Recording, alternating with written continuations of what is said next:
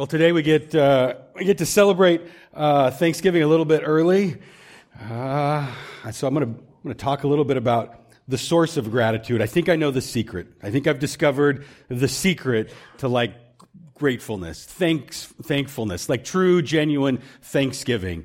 How we can have in our lives consistent, regular, thankful hearts that are just overflowing.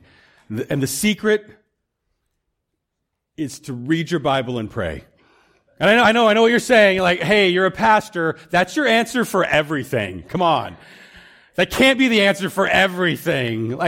I have anxiety, Pastor. How do I deal with my anxiety? Read your Bible and pray. Okay. I'm confused. I'm worried. I don't understand a lot of stuff. What should I do? Read your Bible and pray. I've been tempted a lot. I'm struggling with a lot of temptation to sin. How should I handle that? Read your Bible and pray. Okay, but I'm sleepy a lot. I'm really sleepy. How do I handle that one? What about read your Bible and pray with a good cup of coffee? Right? Come on, that's your solution for everything. But my anxiety is real. And my fear is huge. And my frustration level is high. And my grief is deep. How is reading my Bible and praying going to help with any of that? How does it solve any of those problems? I'm glad you asked. Here's how. Because when we read our Bible and pray, we gain something that has the ability to bring comfort and peace and calmness to even the most anxious, frustrated heart.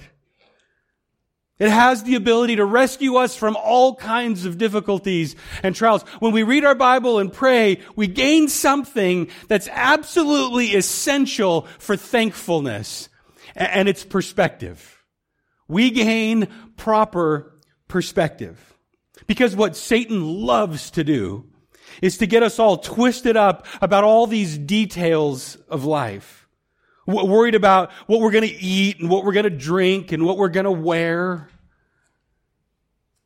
But what Jesus says, right, on the Sermon on the Mount, what Jesus says is, seek first the kingdom of God and His righteousness, and then all of those things will be added to you.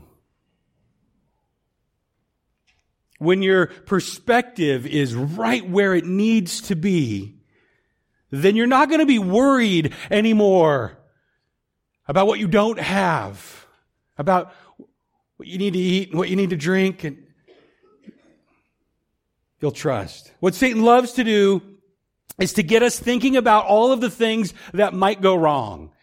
All of the possibilities of things that could just be a disaster. He loves to have us stressing out about things that we can't control and things that might not even ever happen. But what Jesus says in that same Sermon on the Mount is, don't worry about tomorrow. Stop worrying about tomorrow. Tomorrow will worry about itself. It's that kind of perspective that focuses us back on what really matters, what is really important. What Satan loves to do, what he loves to do is to try and get us to be more greedy and angry and selfish and unsatisfied and discontented with life. But God's Word says in Colossians chapter 3, let the peace of Christ rule in your hearts, since as members of one body you were called to peace. We need to read that sentence over and over and over again because we forget that is who we are, that is true. We were called to peace. He says, and be thankful. Let the word of Christ dwell in you richly as you teach and admonish one another with all wisdom, as you sing psalms and hymns and spiritual songs with gratitude in your hearts to God. Whatever you do, whether in word or deed. Do it all in the name of the Lord Jesus, giving thanks to God the Father through him. I love the simplicity of that passage of Scripture. Paul is instructing us there essentially to read our Bibles and pray. There's other things that are going to be a part of this life of thankfulness and gratitude and contentment, but that's the core. Paul instructs us here to let the peace of Christ rule in our hearts, which is a supernatural peace, right? It's a peace that comes from Him, from outside of ourselves, not from something inside us. It's a peace that's rooted in Jesus Christ. He says, and be thankful. Man, that sounds great. That sounds awesome. And letting that supernatural, beyond all comprehension kind of peace rule in our hearts and just so that we're overflowing with thankfulness. That sounds great, but how? How do we do that? How do we accomplish that? Paul's answer? Read your Bible. If you want the peace of Christ to rule in your hearts, then you have to let the Word of Christ richly dwell within you. I don't think there's any other way. I don't think there's any other way to get this kind of peace and contentment. We keep trying other things, right? We keep striving for contentment in money and in stuff, entertainment, and family, and all those things are fun and they're great, but they don't really bring about this kind of peace. Only when we allow the Word of Christ to dwell in us will the peace of Christ be ours. Right? Only when we allow the Word of Christ to dwell in us will the peace of Christ be ours. Man, that will tweet, right? Take your phones out right now. Open up Twitter. We need to read God's Word. We need to study it. We need to meditate on it. He says here, teach, admonish one another, using it with all wisdom. That admonish, that's cautioning, that's warning, it's all about perspective, right? It's all about regaining perspective through using the Word of God, helping people to understand what's most important and what's central and what's core through the Word of God. Help them see it. When life starts to get frightening and scary and overwhelming, remind people of how big and awesome and wonderful our God is. I think part of our core problem is that we have a tendency to look at ourselves, right? Our own problems, our limitations, our struggles. When we read the Bible, though, that's when we regain this bigger perspective. It reorients our perspective off of ourselves and onto greater things. It helps us to be reminded that there is this great, big, awesome, sovereign, totally in control, knows what He's doing, God that loves us, that we're His child. He's in control. He's given us everything that we need for life and godliness. And we need to do that on a regular basis. Like we need that reminder. We need that perspective on a regular basis. We need to be reading our Bible on a regular basis because we forget, right? We are forgetful. We know with the front part of our brain that God is in control and that we can trust Him with all things. But when we're wading through the weeds of life and dealing with hard things and struggles, we forget. All those other things, they collapse in around us and we start to forget that there's that God that's always there, who knows what He's doing. Prayer and Bible study reminds us of those things that we know are true. It changes our thinking from fearful and discontented to thankful. And instead of thinking about the things that we don't have, we think about all the blessings that we do have, instead of thinking about how we need to try and control stuff, we are reminded that there's a God who's in control. That's why it's so important to be spending time in the Word of God. How will we know it's working? Like, how will you know if when you're reading the Bible, it's giving you the right perspective? Like, there's some clues, there's some signs that you're doing it right. And Paul mentions a few here, right? He says, let the word of Christ dwell in you richly as you teach and admonish one another with all wisdom, and as you sing psalms and hymns and spiritual songs with gratitude in your hearts to God. I think you'll know that you're doing it right because you'll sing, and you won't be able to not sing.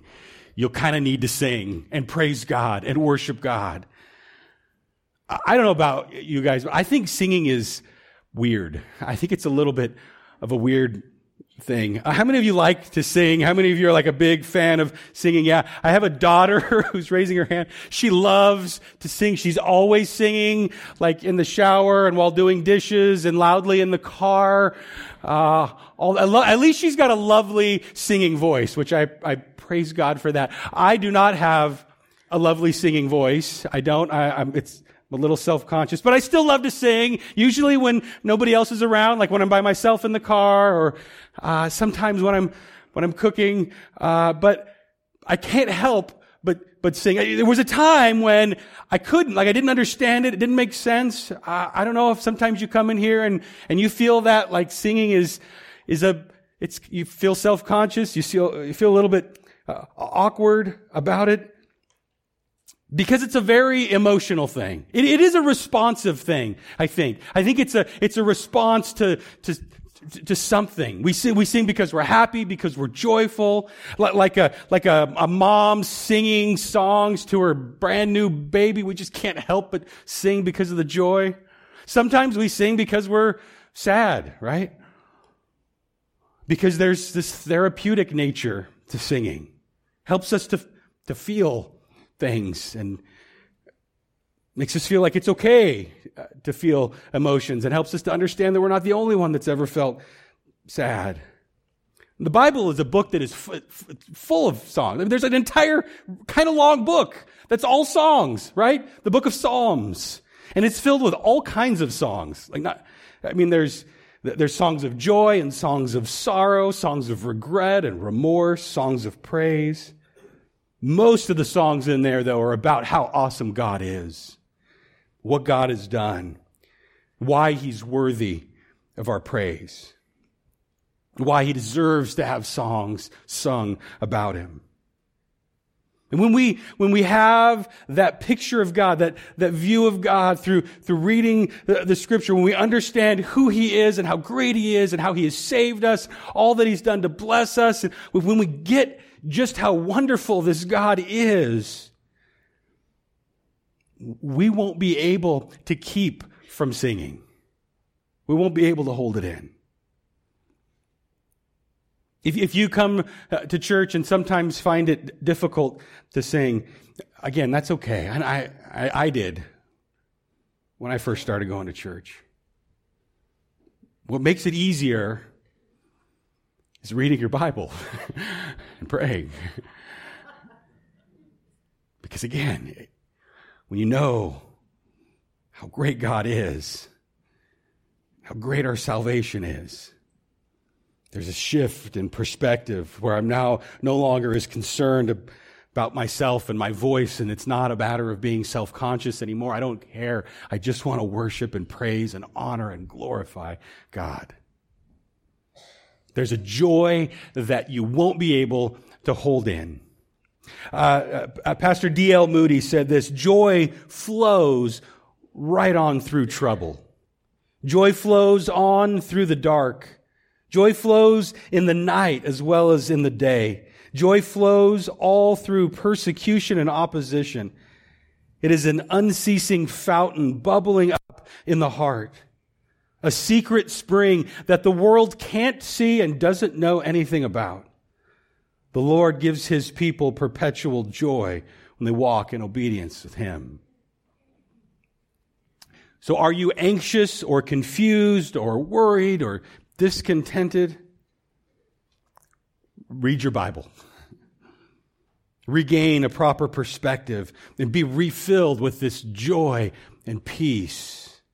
So read your Bible. The other thing you got to do is pray. Look at verse 17 there of Colossians. Whatever you do, whether in word or deed, do it all in the name of the Lord Jesus, giving thanks to God the Father through Him.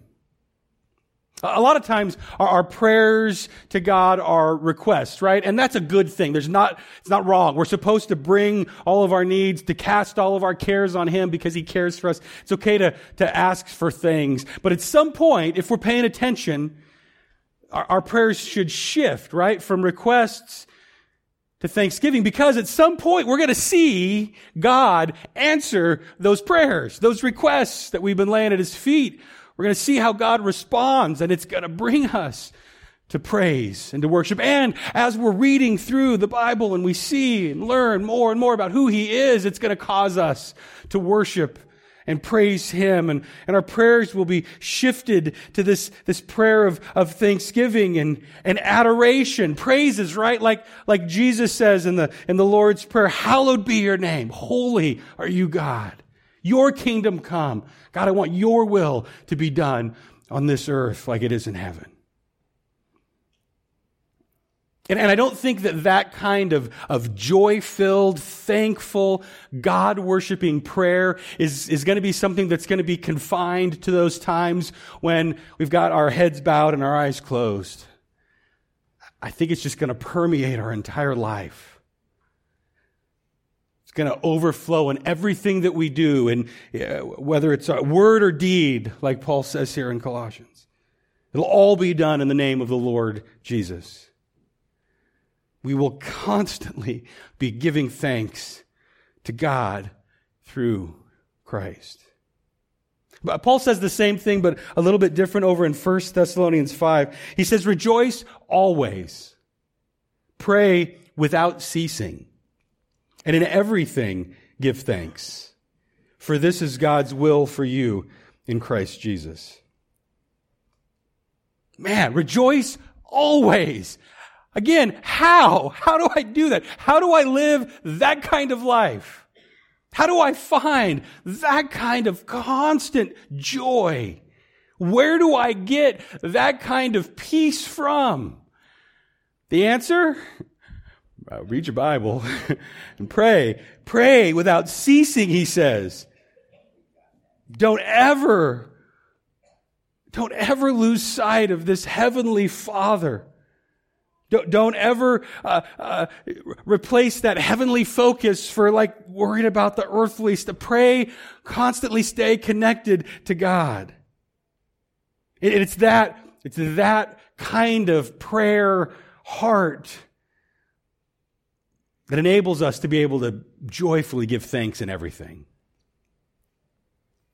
So a truly thankful, grateful, content, joyful life is not about getting what you want. It's not even about counting all your blessings, although that's really a good thing to do. It's not found in eating your weight in turkey, although we're going to try later today. It's found in gaining this eternal perspective. That kind of thankful heart is found when we don't get bogged down in the details of life. When we have a perspective that sees and understands and trusts who God is. When we have a perspective that enables us to give thanks in everything because we understand that is God's will for us in Christ Jesus. And that'll happen. We'll have that kind of perspective, that kind of thankful heart, the more we read our Bible and pray. God, I thank you for your word that enables us to have this proper perspective on life. Where we understand that, man, there's an enemy who wants us to be focused on anything but you, who wants us to be anxious and discontent and worried rather than thankful and at peace. That God, we praise you. Thank you. Because of what Jesus Christ has accomplished for us, there is peace. There is nothing that we have to fear. There is nothing that we got to worry about. Lord, you've given us everything that we need. And even during the hard times and the difficulties and the struggles in life, we know that ultimately you are a God who is sovereign and in control and working all things together for good. We know that we are people who don't grieve like the rest of men who have no hope. Even in hard times, God, we can still praise you. We can rejoice always. Thank you, God, for that gift. Thank you for what you've done. We praise you. We worship you. In Jesus' name, amen.